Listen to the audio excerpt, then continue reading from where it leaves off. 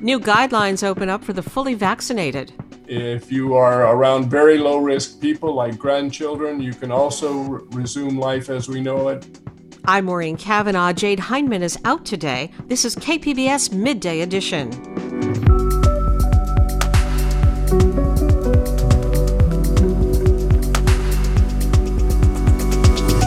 Homeless people prepare to leave the San Diego Convention Center and move into bridge shelters.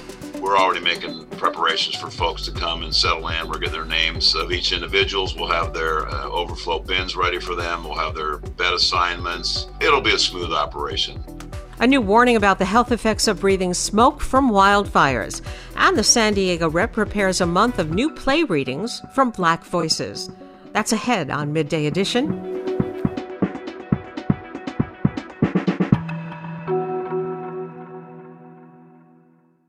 You've been thinking about helping KPBS with a donation. Why not donate that extra car you no longer need? Pickup is free, and you're supporting KPBS Public Media.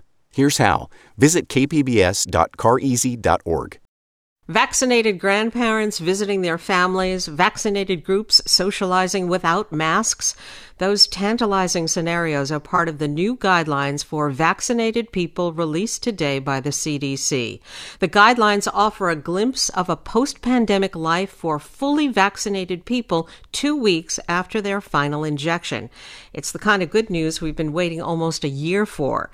But the CDC warns there are still risks, even when people are fully vaccinated, especially in larger groups and with older, unvaccinated people. Joining me is Dr. Mark Sawyer, an infectious disease specialist with Rady Children's Hospital and UC San Diego.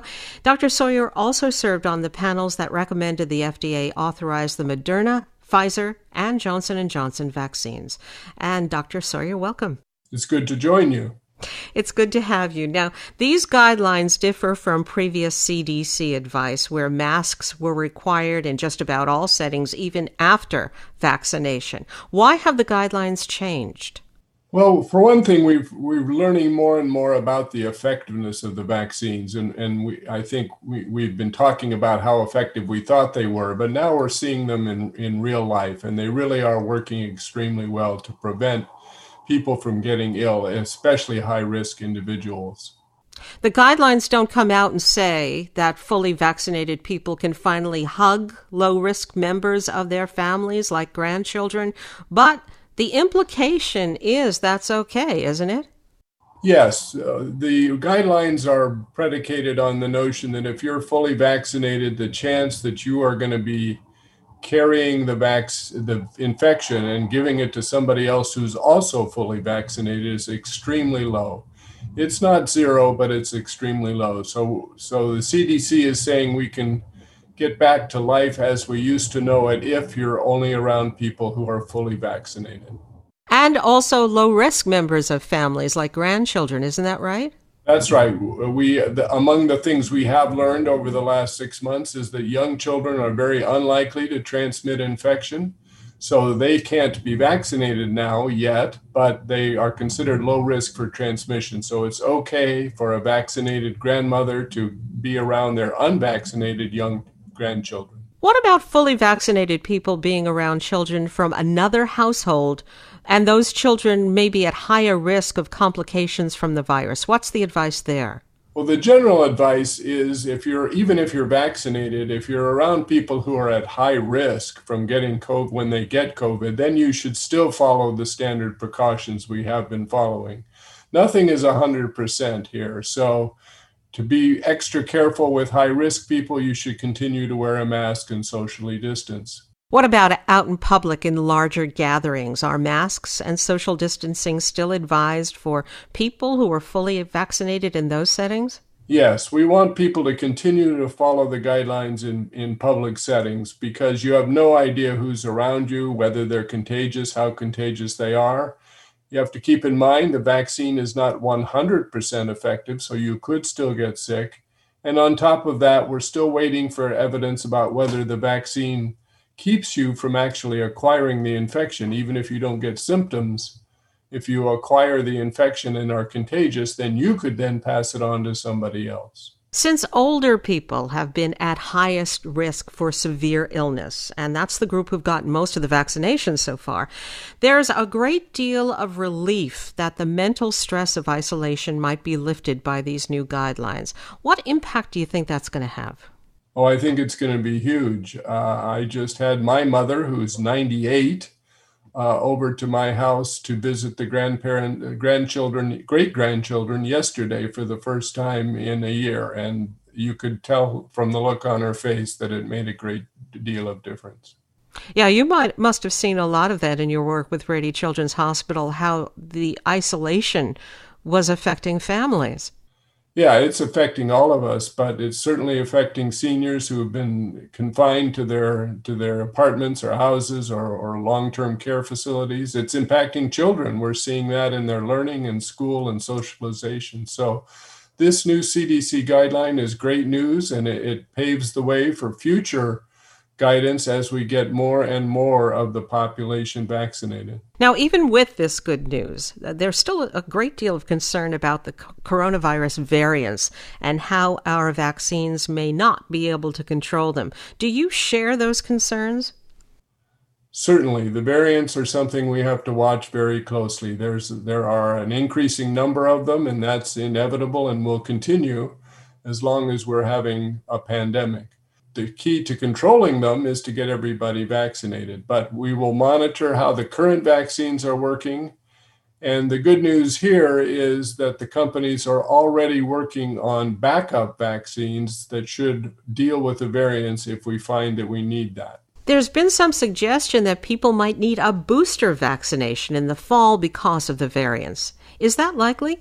It's really hard to predict. The current vaccines look like they're still working against the variants, so as long as that's true, we will not need a booster as early as this fall. But each new variant has to be analyzed and determine whether the vaccines still work. And if we get to a point where the vaccines may not be working, then a booster or a second vaccine will be required. And just so that we're all on the same page here, is it possible for you to sum up the new guidelines for us?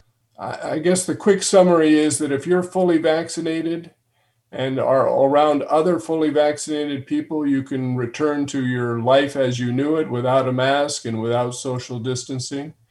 If you are around very low-risk people like grandchildren, you can also resume life as we know it. But when you're out in public around people you don't know, you should continue to follow the guidelines of masking and distancing. Now, a number of health officials say the new guidelines offering more interaction, the promise of not wearing masks all the time, will actually encourage people to get vaccinated. Do you see that happening? I think so. I mean, there have been people who have been reluctant to get vaccinated in part because they didn't see what it was going to do for them if they didn't perceive that they were at high risk themselves. But now this is going to show them that by getting vaccinated, they can return closer to life as we knew it.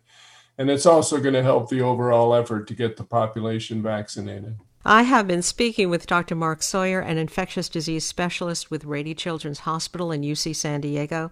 Dr. Sawyer, as always, thank you so much. Thank you, Maureen. The San Diego Convention Center is about to take on another role in its pandemic journey. Officials have announced that after housing thousands of homeless San Diegans during the last year, the Convention Center will close its Operation Shelter to Home program the week of March 22nd. After that, plans are in the works to reopen the Convention Center as another major vaccination site.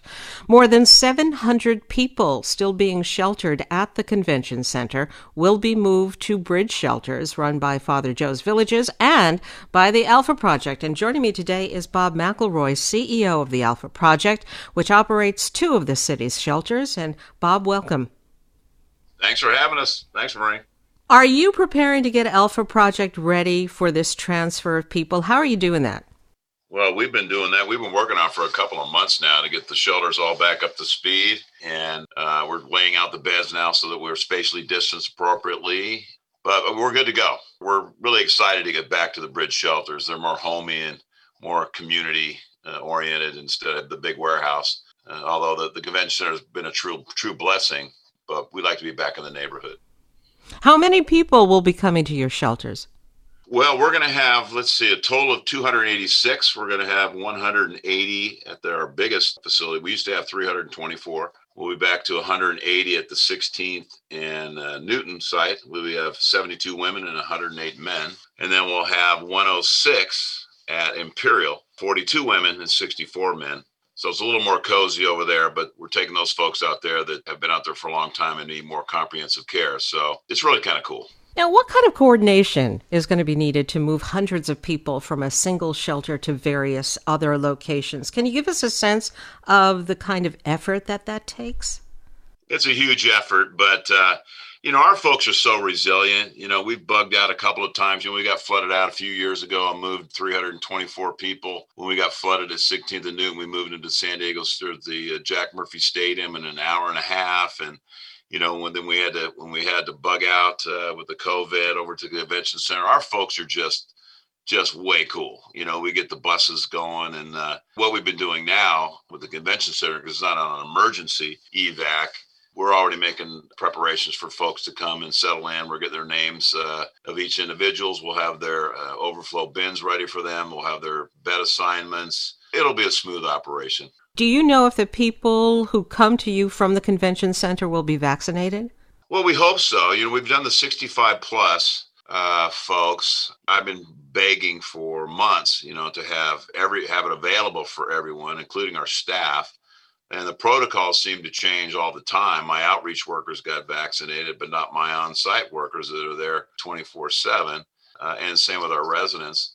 But we hope to have that available here in the next week or so, of what I've heard. But, there's also some resistance there. Some of us have mental health challenges and they don't want to have the vaccinations, just like a lot of people don't want to have their flu shots. So we provide as much information as we can to our folks. And, I got out there with everybody else. Took me a while to get vaccinated. I'm old as dirt, but I didn't want to get vaccinated before we started offering them to the residents there.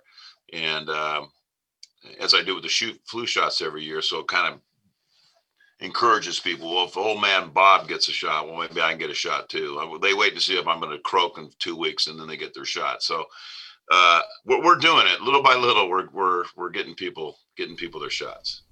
Last week, Mayor Gloria said that the Shelter to Home program found long-term housing for more than 1,000 people. I'm wondering, how would you assess the whole convention center program?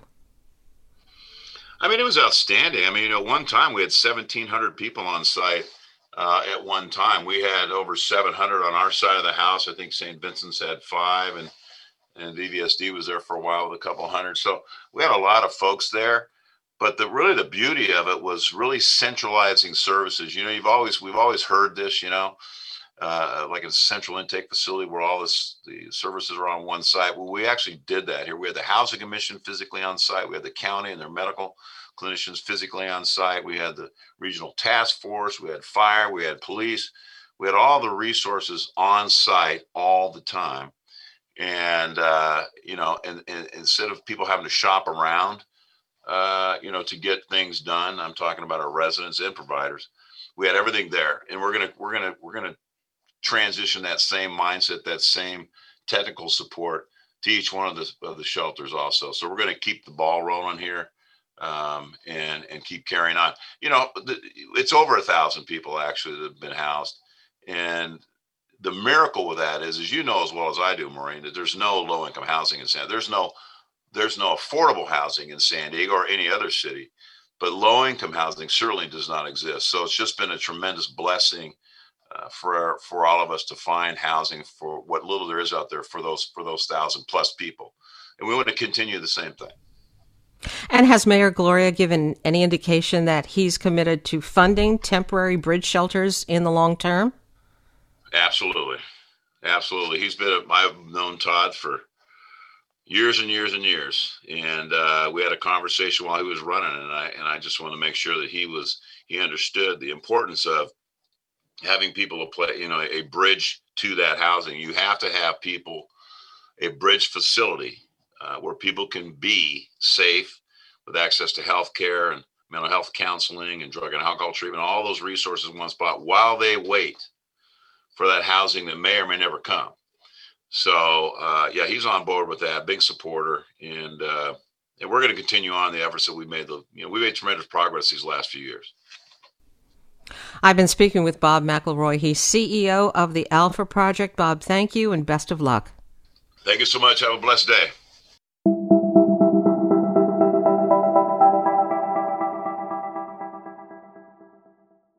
Hello, podcast listener.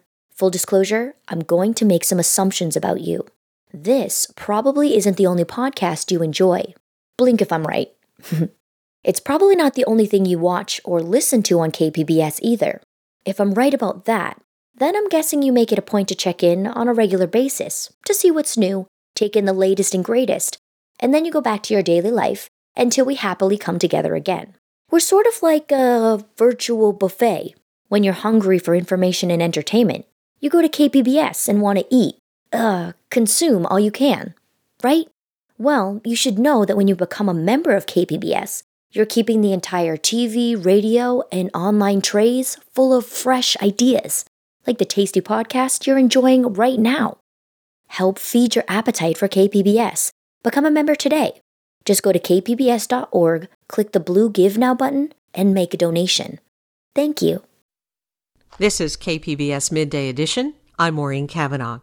Surveys show that Black Californians are a lot more reluctant to get the coronavirus vaccine than white Californians. But most surveys don't ask respondents why. The California Report's health correspondent April Dembosky reports one hypothesis politicians and medical experts have widely embraced may not be as widespread in the community. For months, health officials, politicians, and journalists have been invoking the infamous Tuskegee syphilis study to explain why Black people are skeptical of the vaccine. The Tuskegee experiment is a terrible stain on the soul of this nation. Because of things like the Tuskegee experience. The Tuskegee experiment. The Tuskegee experiment. The Tuskegee studies. Remember Tuskegee? Is this the federal government trying to fool you again? This bothers Maxine Toller. She's 72 and lives near Los Angeles. She talks to her friends and neighbors about the vaccine all the time. She's Black, they're Black. Hardly anyone brings up Tuskegee. And she says the handful that do are fuzzy on the details. If you ask them, well, what was it about and why did you feel like it would impact your receiving the vaccine now, they can't even tell you. Most people she talks to cite very current reasons for not wanting the vaccine. Religious beliefs or safety concerns, or they think the former president rushed it through for political gain. Toller calls the Tuskegee references a distraction, irrelevant even. It's almost the opposite of Tuskegee because they were being denied treatment, right? And this is like, we're pushing people forward, like, go and get this vaccine. A little history review for all of us from the PBS documentary, The Deadly Deception. The experiment was called the Tuskegee Study of Untreated Syphilis in the Negro Male.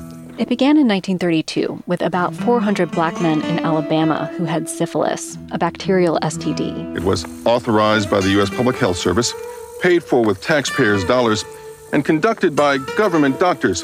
Some people believe that researchers injected the men with syphilis, but that's not true. They already had it. Though researchers never told the men they had syphilis. The doctors said they had come to cure bad blood. And they never intended to cure them, even when a cure became widely available in the 1940s. The war period saw the rise of a wonder drug, penicillin. The study was about tracking the effects of untreated syphilis on the body, and doctors were determined to make it to their endpoint, autopsy. They withheld treatment and continued the study for another 25 years. The researchers pushed on, undeterred. By the time the study was exposed and shut down in 1972, 128 men had died from syphilis or related complications. 40 wives and 19 children were infected. With a horrific history like this, you might assume that Black people would never want to participate in clinical research ever again. Over the next 3 decades, various books, articles, and films repeated this assumption as gospel. That was a false assumption. Dr. Reuben Warren is in charge of bioethics at Tuskegee University and is a former assistant director of minority health at the CDC. He's originally from LA. The hesitancy is there, but the refusal is not. And that's the important difference. Starting in the mid-90s, some researchers went on the hunt for evidence that Black people would refuse to be part of research. Over the next dozen years, they completed 17 studies, including surveys of thousands of people. The conclusions were definitive. While Black people were more wary of participating in research compared to white people, they were equally willing to actually participate. Hesitant, yes, but not refusal. Tuskegee was not the deal breaker everyone thought it was. Warren says this did not go over well at the CDC and in other research circles. Much of it indicted and contradicted what the government said. Now researchers had to confront the real problem. Many of them never invited Black people to participate in their studies in the first place. When they did, they didn't try very hard. Tuskegee was a scapegoat. That was the excuse that they used to not include Black and other communities of color in the research enterprise. If I don't want to go through the extra energy resources to include the population, I can simply say they were not interested. They refused. Warren says the same presumptions that were made about clinical research are resurfacing around the coronavirus vaccine. A lot of hesitancy is being confused for refusal. And so a lot of the work that needs to be done to get the vaccine to Black communities is not being done. USC sociologist Karen Lincoln believes Tuskegee is once again being used as a scapegoat. It's an excuse. And I do think that if you continue to use it as a way of explaining why many African Americans are hesitant, it almost absolves you of having to learn more, do more, involve other people, admit that racism is actually a thing today. The memory of Tuskegee is still very present for some people, but Lincoln says it's the contemporary failures of the healthcare system that are causing more distrust than events of the past. It's what happened to me yesterday. Not what happened 50 years ago. African American seniors complain to her all the time about doctors dismissing their concerns or nurses answering the call button for their white roommate more than them. And the word travels fast when people have negative experiences. They share it. Like the Facebook Live video of Susan Moore that went viral. Moore, a Black doctor with COVID, filmed herself from her hospital bed, an oxygen tube in her nose.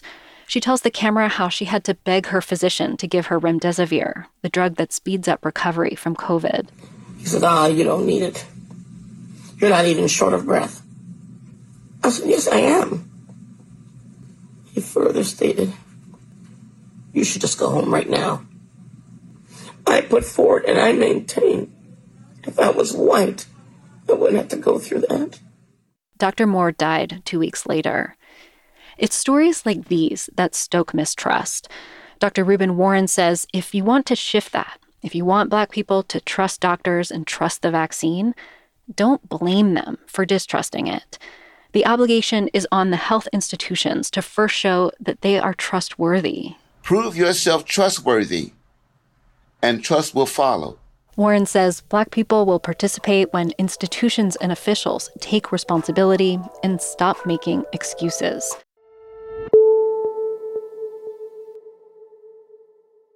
Last year, raging wildfires, especially in Northern California, caused weeks of dangerous air pollution. Now, researchers at Scripps have found that smoke from wildfires is not just bad for your health, but potentially worse for your health than other forms of air pollution. A new study finds that tiny particulate matter in the wildfire smoke can be more damaging to the respiratory system than similar matter from factories and car exhaust. The authors of the study say the findings may change how air quality is measured and health warnings issued during wildfires. Joining me is Tom Corringham. He is a postdoctoral research economist at Scripps Institution of Oceanography and a co-author of the recent report. And Tom, welcome to the program. Thank you. It's nice to be here. Can you start off by reminding us just what particulate matter is, like its size, and why it causes damage? Sure. There are several kinds of fine particulate matter. What we studied in this work was PM2.5, or particulate matter that is smaller than 2.5 microns in diameter. To give you a sense of what that is like, it's about 1/20th the width of a human hair. It's important because our body has natural defenses against larger particles, but when they get that small, they can actually get into the lungs and pass into the body.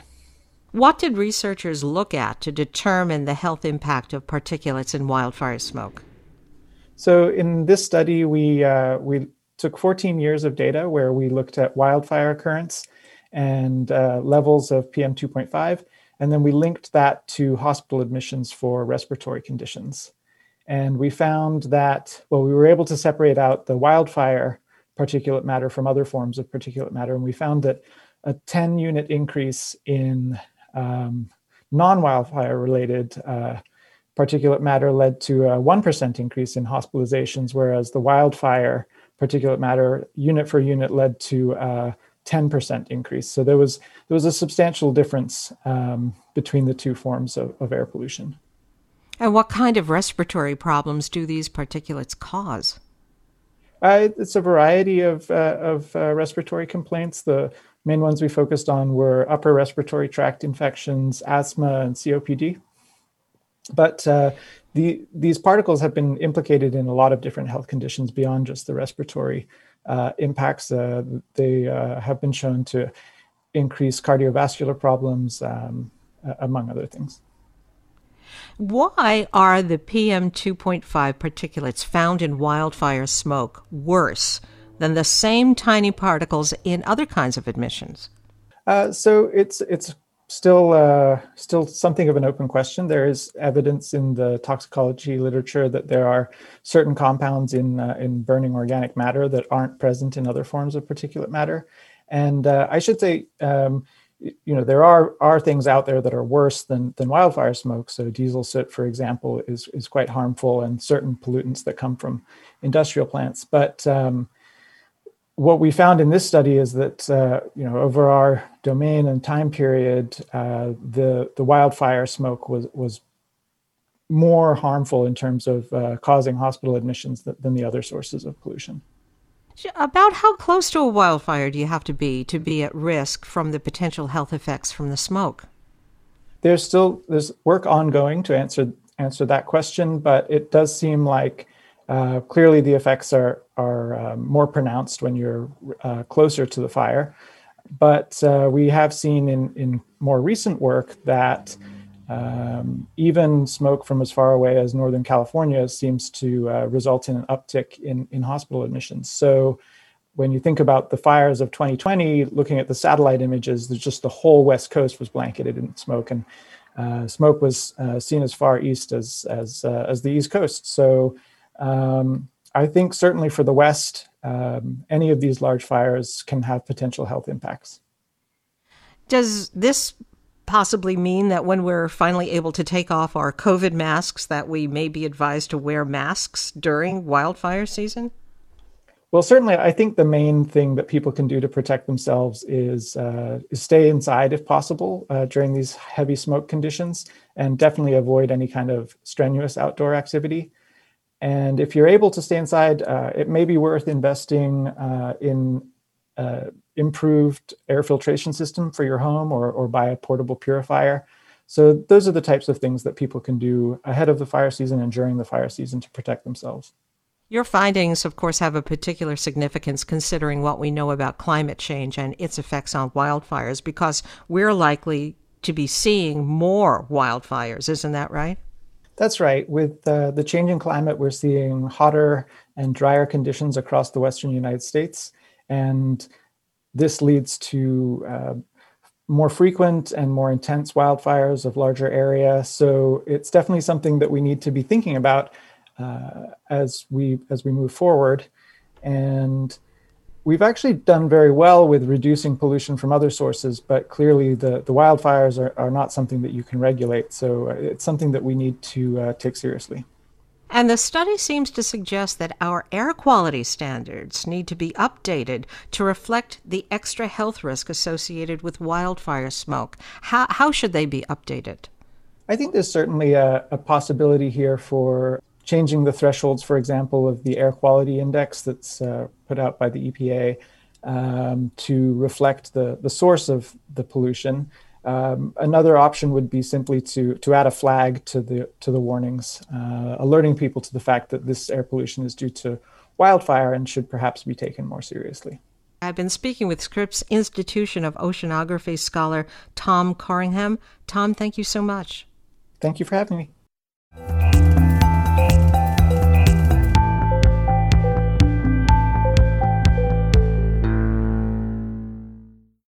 Now to a story many have followed in the city of Stockton, California. 25% of Stockton's population lives in poverty. So 2 years ago, then Mayor Michael Tubbs opened the door to an experiment. 125 low-income Stocktonians would get $500 a month, no strings attached, from donors including the Economic Security Project, backed by a Facebook co-founder and based in Silicon Valley. The results from the trial are out. Former Mayor Tubbs spoke to California Report host Lily Jamali, and here's that interview. So as you look at the data from Stockton's Guaranteed Income Trial, what's been your biggest takeaway?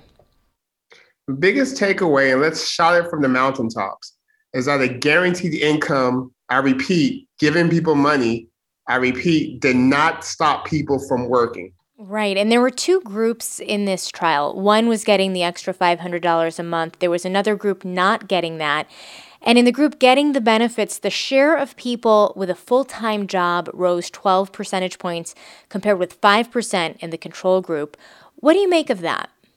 I make that people want to be productive and that these tropes we have around economic scarcity or poverty being caused by a poverty of character or by a poverty of ambition is just false. They're lies, and we should retire them and move on. What we saw was that it was structural factors. It was the fact that people couldn't buy clothes for interviews. It was the fact that people couldn't afford childcare. It was the fact that people couldn't afford car fixes. It's the fact that people couldn't afford to take time off of their hourly job to interview for a job with maybe a more stable schedule.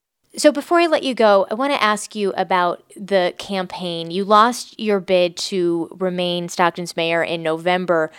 And in my conversations with Stocktonians, I've met a lot of fans of yours. I have also, though, spoken with people who voted for you and then, felt like local issues sometimes took a back seat to the national attention which this experiment brought. In fairness to you, this trial also put a spotlight on Stockton, not just you individually, but do you think that bringing this project to Stockton hurt you politically and might even have cost you the election? Yeah, well, let me say that I will put my record as mayor of Stockton against any mayor of Stockton's history. I left office with a $13 million surplus. I left office with 2 of my 4 years being named the All-American City. I left office with 2 of the safest years in terms of shooting and homicides in the last 20 in the city. So I think that I'm proud of that work. And I think also economic scarcity and poverty is a huge issue for the city of Stockton and something the mayor should be focused on. I think I lost my election. It's been documented because of disinformation. And I also understand that in the history of this country, anytime anyone has been unapologetic about equity, unapologetic about condemning white supremacy vocally, unapologetic about making sure that we get rid of poverty, the status quo has a lot of friends. But I would say I lost an election, but I'm going to win the policy war. And we're going to win the policy war because now we have 40 mayors who are signed up for guaranteed income, and the momentum is just only beginning to build. That was former Stockton Mayor Michael Tubbs speaking with California Report host Lily Jamali.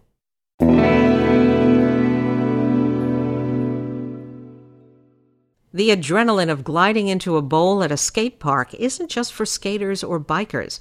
KPBS North County reporter Tanya Thorne tells us why. Everybody here is a skater, but not everyone rides a skateboard. Tony Thogmartin loves a skate park, but in 2017, he got hurt really bad snowboarding. So when I broke my back, the doctors pretty much said I'll never be able to skate again, and I wasn't going to let that happen. I was like, no, there's no possible way. After that, he began researching wheelchair sports and met Troy McGurk. McGurk also uses a wheelchair. He's won several national titles playing and coaching wheelchair rugby. McGurk helped Thogmartin get a specialized skating wheelchair made to withstand the heavy wear and tear of skating. Our biggest problem is the price of a chair to really come out here and have a lot of fun. People have destroyed their everyday chairs. And so what's nice there is there's different foundations out there that give grants for wheelchairs. Each chair has to be customized to the person and is handmade, making the price unaffordable for most people. Thogmartin was awarded a grant for a specialized wheelchair and has never looked back. It just took a lot of practice, a lot of time, a lot of effort, and just committing to myself, going out multiple times a week, pushing through the pain, not really caring about the fear of falling, just kind of putting that in the back of the mind and just going for it. Thogmartin hopes to go pro and is grateful that the skateboarding community is encouraging. When it comes to like the wheelchair, like they've been like very open arms about it, and like skaters love it because, you know, like a lot of people don't see this every day, so when they do see it, it kind of gives them a step back and go, whoa. Like, aside from coaching, Troy McGurk is also the organizer of SoCal WCMX, or Wheelchair Motocross in Southern California. McGurk puts together events for the wheelchair community to get together and skate. So it's just I put together a flyer and put it out, and whoever shows up, and we just skate and have fun. Most of McGurk's meetups happen at Southern California skate parks. Although the skate parks appear to be a perfect destination for a wheelchair, one problem not visible to the naked eye is ADA accessibility. It's easy for wheelchairs to get into the pits and bowls of the skate parks, but not so easy to get out. Terry Newhouse sits on the committee for the new upcoming Fallbrook Skate Park. This will be the first skate park for the city of Fallbrook. And this is a needed thing in Fallbrook. There's so many kids here in Fallbrook, they have nowhere to go. They're skating in back alleys of apartments and stores, trying to find some place to skate.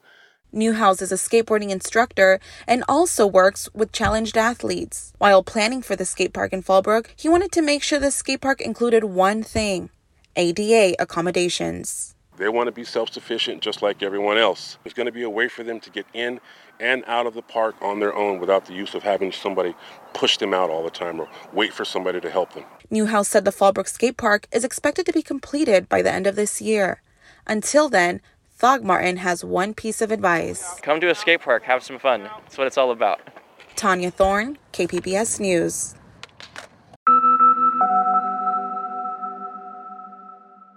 Public radio programs attract educated consumers and business decision makers. You can reach this highly desirable audience with your company's marketing message on KPBS. Isn't it time to make our listeners your customers? Find out how by calling 619-594-5715 today. This is KPBS Midday Edition. I'm Maureen Cavanaugh. Next week, the San Diego Rep launches its new Black Voices 2021 play reading series. It consists of a selection of plays representing a diverse range of Black voices with post-show discussions after each play. KPBS arts reporter Beth Accomando speaks with playwright Vincent Terrell Durham, whose play Polar Bears, Black Boys, and Prairie-Fringed Orchids kicks off the series. Vincent, you're part of the San Diego Rep's Black Voices 2021 play reading series, and your play has the interesting title of Polar Bears, Black Boys, and Prairie-Fringed Orchids. So give us a little insight into what this is about. I like to describe it as my God of Carnage play. I wanted to write a play that got people into a room and they had conversations, and those conversations just spiral all over the place. Personalities come out, frictions happen, alliances happen. So that's really where the play generated from in my heart, was God of Carnage. I just love that play. And plus it was a play that I thought was timely. It tackles gentrification, racial identity, Black Lives Matter, a whole bunch of topics. And so you can see, like, you know, if you get all these people in that room talking about these things, you're going to have a lot of interesting things happening on stage. So when you were contemplating what characters you wanted in this, what was the process you went through in terms of determining what that mix of people was going to be? Sure. I wish I had an answer for that truly. But like when I sit down and things are going well as a writer, these people just come into my head. But really, it kind of starts with the dialogue. When I get two people talking, then that starts to create the characters. So the play really started with Molly and Peter, a Caucasian couple who gentrify Harlem, or who move into Harlem. And, you know, just from that, I wanted to see, okay, what characters can I introduce to make them react in a certain way? So once I had those two characters talking to each other, fleshing out their personalities. Then I got to add other people. And that's where, Shamika came in, and Tom and Jaquan. So all of these people who would challenge each other's personalities. And Vincent, since I can't play a clip or a scene from your play, I was wondering if you could just read a little something. Okay. This is later in the play, and I don't think it's giving away too much of the play, but it's Jaquan. I think this line expresses a lot about what I'm trying to say. It's not the only thing I'm trying to say, but I think it's something that I really cherish. So this is Jaquan's line. All it should take to protect us is to see our humanity, even in our worst moments. The same humanity they still saw in the eyes of a white boy who had just killed 9 people after walking into their church and praying with them. You're telling me they can only see my humanity if I'm listed next to a Bengal tiger? So that's a little tease, and yeah. All right. Well, thank you. Oh, thank you, Beth. I like that. And talk a little bit about the process and the evolution of the play, because, people go to see a play and it's just there and it's done. And you don't have the sense of how much work goes into it. And also the part that theater companies can play in helping you to evolve a work like this. Absolutely. Yeah. There's so many people behind me right now that have helped this play because, the 10-minute play started at Playground LA. It's an incubator for playwrights. And it's the first time we bring in a 10-minute piece. It's a staged reading. So it's the first time you get to hear that. And I was lucky and grateful to receive a commission. And so then throughout the commission process, I was receiving support through the Planet Earth Arts, I should be specific. They gave me the commission. And, during that whole process of me writing the play, they kept in touch with me. They set up a table read, set up a second table read. So you can keep hearing all of these drafts. I can't tell you which draft I'm on at this point. And even for San Diego, I've been back at the piece and rewriting and tightening it up. So it is a process. Yeah, there's a whole bunch of people behind me. I should be a little shout out to Jim Kleinman and Aldo Billingsley, because it was their Juneteenth project that really brought this play to the attention of a lot of people, and San Diego Rep as well. It brought it to their attention, and I'm grateful for that. And it's very different for a playwright versus somebody who's like writing a novel, where you're writing something strictly for somebody to read off the page. But for a playwright, what is that like when you hear those words spoken for the first time and find out kind of like how they bounce off the walls and really sound when they're spoken? Right. I love that question because I've been taking the master classes, and Aaron Sorkin was one of the master classes I've taken recently. And he says that, a play is not meant to be read, it's meant to be performed. And like when he said that, I was like, wow, yes, that's so true.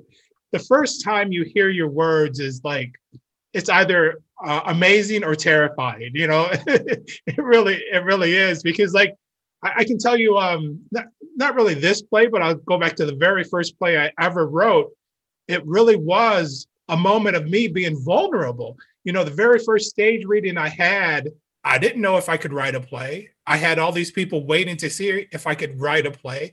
And then when I had the actors jump into it and they started reading those words, and when it was all over, I was like, oh, okay, I do know what I'm doing. I haven't been in my room just scribbling on the laptop. I actually wrote a play. So it's a lot of confirmation, and sometimes it's a little pain.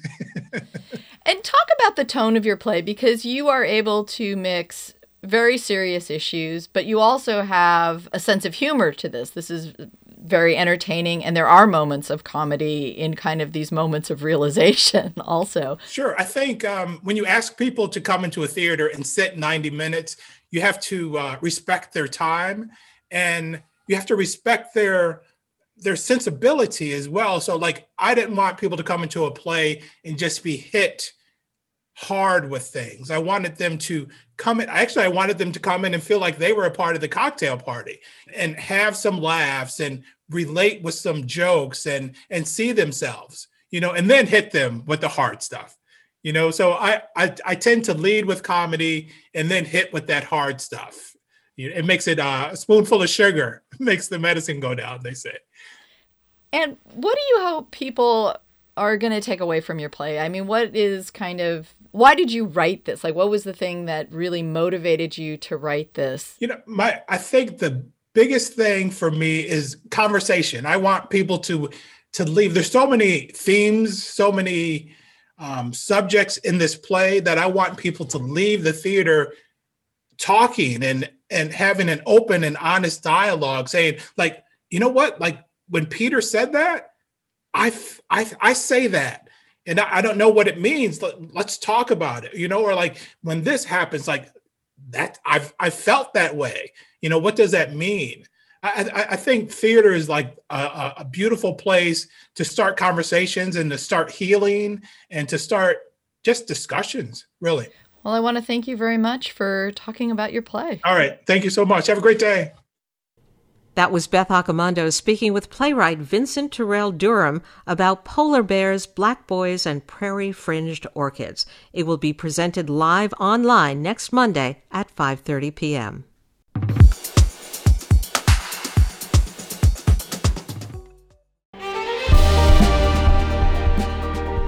Hi, I'm Bill Hohen. And I'm Ted Hohen. Over the past 50 years, our family has brought many world-class dealerships to Carlsbad, including Mercedes-Benz, Porsche, Audi, Honda, Acura, Jaguar, and Land Rover.